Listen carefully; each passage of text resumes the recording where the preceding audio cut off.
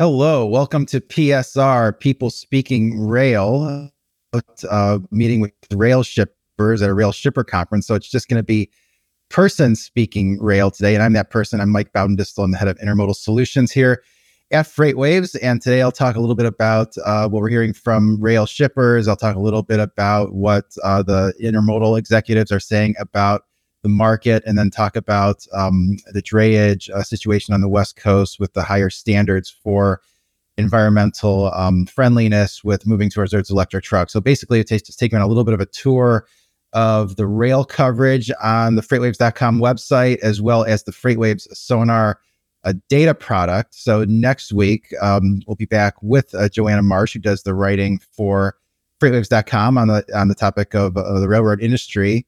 And I'm sure she'll have with us plenty of anecdotes from railroad shippers, and I'm sure they'll all be very, complimentary of rail service. Not getting rates that are too high, sort of all of those good things.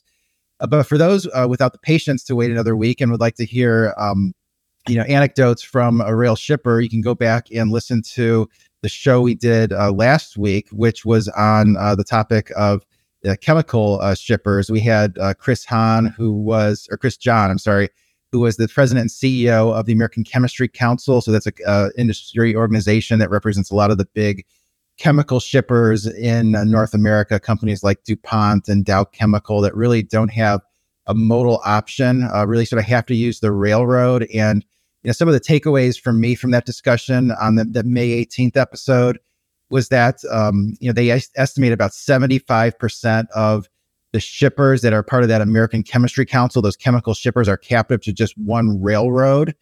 And so that's kind of why they need, the STB, the government, to really, ensure that there's enough competition. And then they did their own study of rates, comparing the rates of when their shippers were captive to one railroad versus when there was a competition with the second railroad. They said over 7 years, where there was competition with another railroad, the rates went up about 24% on average over a 7-year period. They said when there was the shippers were captive to just one railroad, the rates went up over 200%. So that is why the American Chemistry Council is pushing the STB to enhance railway competition, ask them what their preferred method for doing that was. And it was really reciprocal switching, which is a way to solicit a competing quote from another railroad on areas of the network that are captive to one particular railroad. So that's what the ACC, American Chemistry Council, is focused on. They also had quite a lot to say out the service levels. They said 3/4 of their members, they do all these surveys with the members of the chemical companies. They said 3/4 of those members are not seeing rail service back to where it was pre-pandemic. During this pandemic period, there's been all these rail service issues. Rails blame that on not having the people. And they also said that 30% of their members say that rail service has gotten worse in the second half of last year versus the first half of last year. So they're really trying to push for that service to improve, and also for what they consider meaningful data on the first mile and final mile of various rail moves. They sort of think that the traditional railroad service metrics like velocity, terminal dwell, really less relevant for the shippers specifically. So I encourage everyone to go back and check that out on the podcasting websites or tv.freightwaves.com.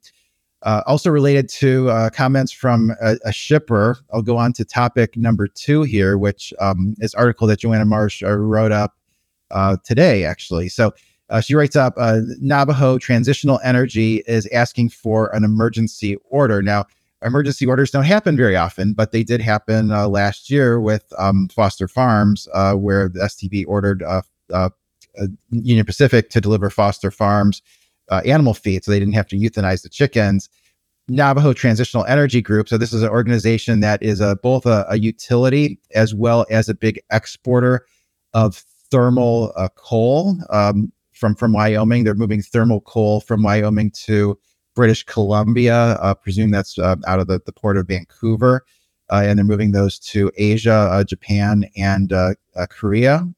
And the argument that they're making is that those commodities are competitive in a global marketplace and without the adequate rail service, that they will simply, lose that export opportunity to other producers in other countries, and so in turn, hurts the U.S. economy to not be able to get those exports out there. And they've complained that the rail service is inadequate. They also want more clarity on the common carrier obligation, stating that the BNSF, which is the railroad that they're using, was not delivering adequate service levels, or service levels that are reasonable, which is the way that the law is written. And it's really kind of what makes the common carrier obligation, which says that a railroad has to haul something that a shipper wants to be moved.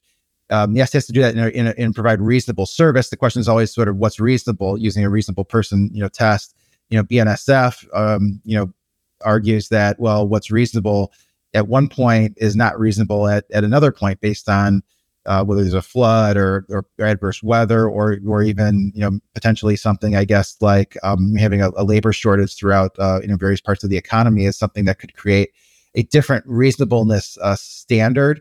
But this shipper group, Navajo Transitional Energy Company, wants more clarity on what is actually the common carrier obligation. BNSF also says that really that emergency orders should be reserved for true emergencies, and this type of situation does not meet that threshold. So that's something that it'll be interesting to see if the Surface Transportation Board declares another emergency order. It does appear that the other coal companies are looking at this very closely. You do wonder if they would have, in this company, Navajo Transitional Energy Company, would have requested this emergency order in its April 14th filing if it was not for the Foster Farms situation last year with Union Pacific and sort of the STB really taking an unusual step to grant that emergency order. I'll move on to the next topic, which is an article that Todd Maiden wrote up. I thought this one was really helpful. So Todd listened to a presentation that was given by executives at J.B. Hunt and Schneider. They did a panel at the Wolf conference, and I think the highlight here is that intermodal executives see a lack of green shoots. They were really, it's really expressed a lot of uncertainty on demand during their first quarter analyst calls, but specifically Darren Field, the president of JB Hunt Intermodal segment, says, "I don't have any green shoots for you this morning," was his quote. And so this is a little bit of an update. They reported their earnings about a month ago, so really haven't seen much improvement in the past month. They do say that some of their large retailers have drawn down inventories to desired levels, but there isn't yet the demand to reload the distribution centers. That's something that we've heard in the CPG coverage and retail coverage, with Walmart and Target getting their inventory levels down to a level that they feel is more appropriate. But really, sort of there's kind of a lack of catalyst to get demand going further from here. And then JB Hunt also talked about the bid compliance. That was something that they talked about during their first quarter analyst call. They said that the bid compliance is about in the 50% range. So that's shippers about 50% on meeting their commitments in terms of the capacity that they needed. Basically, the volume that they said that they were going to move. They're only hitting about 50% of that. They said what's something that's more normal is 80% in that 2018 to 2019 timeframe. So it really shows that the shippers have had a hard time predicting how much they were going to ship on the domestic intermodal segment. A couple other stats here. Schneider said that about 15% of its intermodal containers were in stacks and out of service. JB Hunt said something similar on its first quarter analyst call. As I said, about 17%. They did say there's about 15 to 20% excess capacity in the domestic intermodal industry, and have a sonar chart on domestic intermodal volume that sort of illustrates what's happening in the second quarter. And so what I've done there, that white thick line is 2023 volumes. 2022 is in green, and in the first quarter intermodal volume, I have it down 4.6%, which was not basically in line with what JB Hunt reported for its intermodal volume, down 5%. And so far in the second quarter to date, I have it down 6.8% year over year. Those numbers do differ from the volume numbers that are reported by the Association of American Railroads in their weekly packet that they send out every Wednesday. The AAR data includes international intermodal volume in addition to domestic intermodal volume, whereas this chart, I'm just doing it for domestic loaded volume, which is really the primary market that companies like JB Hunt or Schneider or Hub Group or Knight Swift, all those companies really participate in. A couple other quotes from Todd's article. Darren Field said it could take 6 to 8 weeks following a labor agreement at the West Coast ports, ports of LA and Long Beach, before there would be a meaningful pickup in demand. And one thing was also interesting is he said that the freight volume that was lost to the Gulf Coast, we have seen all this market share gain at the smaller port of Houston, small relative to LA Long Beach. We've seen a market share pick up there. We've seen a pickup in the East Coast ports. Darren Field, president of JB Hunt Intermodal Division, says that volume may not come back to the West Coast. It can be also said nothing new about the intermodal rates, but they did say that about 2/3 of the new rates agreed to this that they were agreed to during the bid season will be implemented by the end of the second quarter. I have a chart on intermodal contract rates. This is kind of what we're seeing in the market. So this is coming from a company that processes transactions, and you see this in the intermodal rates in 2023. That white line has been on a downward slope. Really after 2 consecutive years, going from 2020, which is the purple line, so that sort of rise throughout the year. 2021 in orange, that was up double digits, and in 2022 up double digits again. Now rates are going the other way. That makes a lot of sense given that there was really sort of a lack of a peak season last fall. And I think the evidence is mounting that there's going to be a lack of a peak season, this fall, based on, everything that's happening in the macroeconomy, in addition to what we're seeing in our ocean data, combined with just kind of us trying to figure out what would be a positive, catalyst for a freight, going forward. I think a lot of people have pinned their hopes on that inventories would need to be replenished. I think the issue there is really a lack of discretionary purchases being made right now as consumers continue to struggle with high costs of living.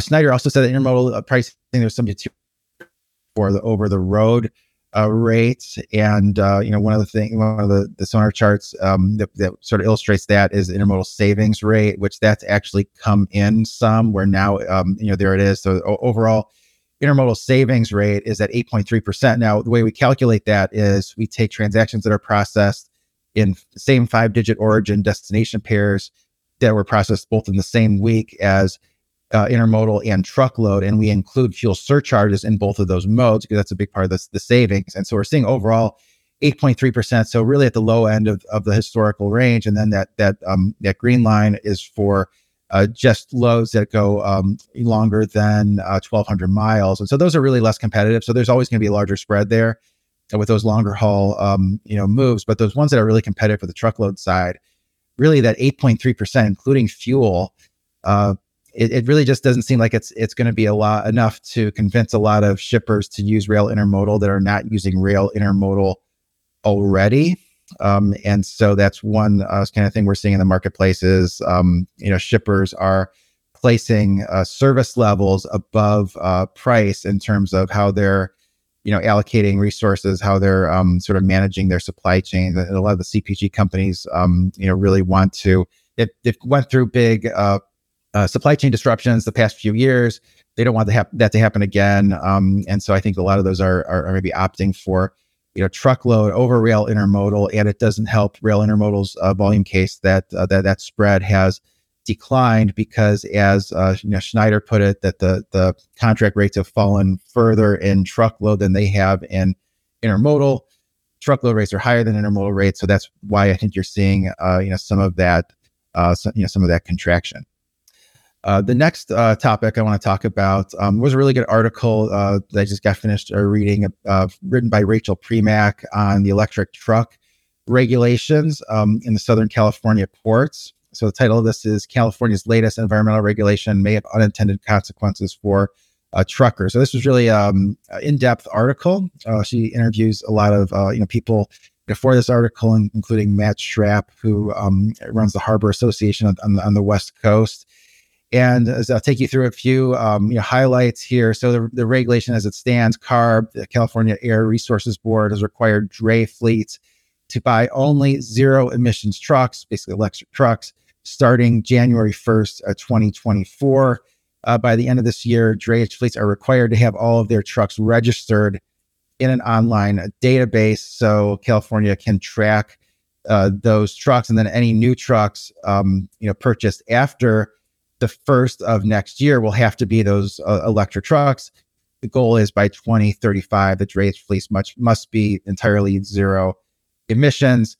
It's easy to understand why they want to do this is because of all the smog and pollution in Southern California, which gives rise to a lot of respiratory issues, things like asthma, and those types of respiratory issues, particularly in children. There's high incidence of juvenile asthma in Southern California, and I think we can all agree that everyone deserves to breathe clean air. I think that the difficulty is with the execution of a plan like that, given that there really isn't the recharging infrastructure, and given that it adds a lot of cost into the system. And typically you think of drayage as being where trucks go to die after they've been in long haul service and really been run very hard. Really have maybe 6, 7, 800,000 miles on it. Maybe then they go to drayage, which is an average of about a 50-mile length of haul each time. So if the truck were to break down, no people aren't getting stranded in the middle of nowhere. But at the same time, doing that does mean that trucks get less fuel efficient and pollute more as they get older. Over the years, the trucks have had to be subject to higher emissions requirements, and have really made it to the point where they really the latest diesel engines don't really spew a lot of emissions. So it really is going to add a lot of cost into the system.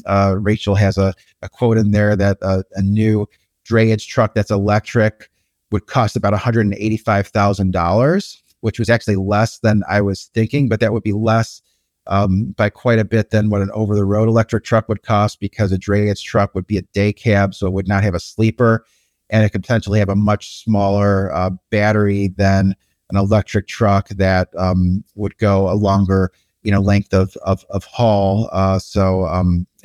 Tried to see whether if we could figure out a price for a new diesel truck in drayage service. But what's difficult about that is new trucks are not usually purchased for drayage service. It tends to be older trucks, kind of where the trucks go to die. So you're kind of comparing that $185,000 for a new drayage truck versus a used truck, which may only be worth $30,000 or $40,000. If that, depending on how many miles are on it. And so sort of walking you through some of the expectations here. Estimated that 1,000 zero emissions trucks will come online by the end of 2024, and scaling up to 35,000 electric trucks by 2035.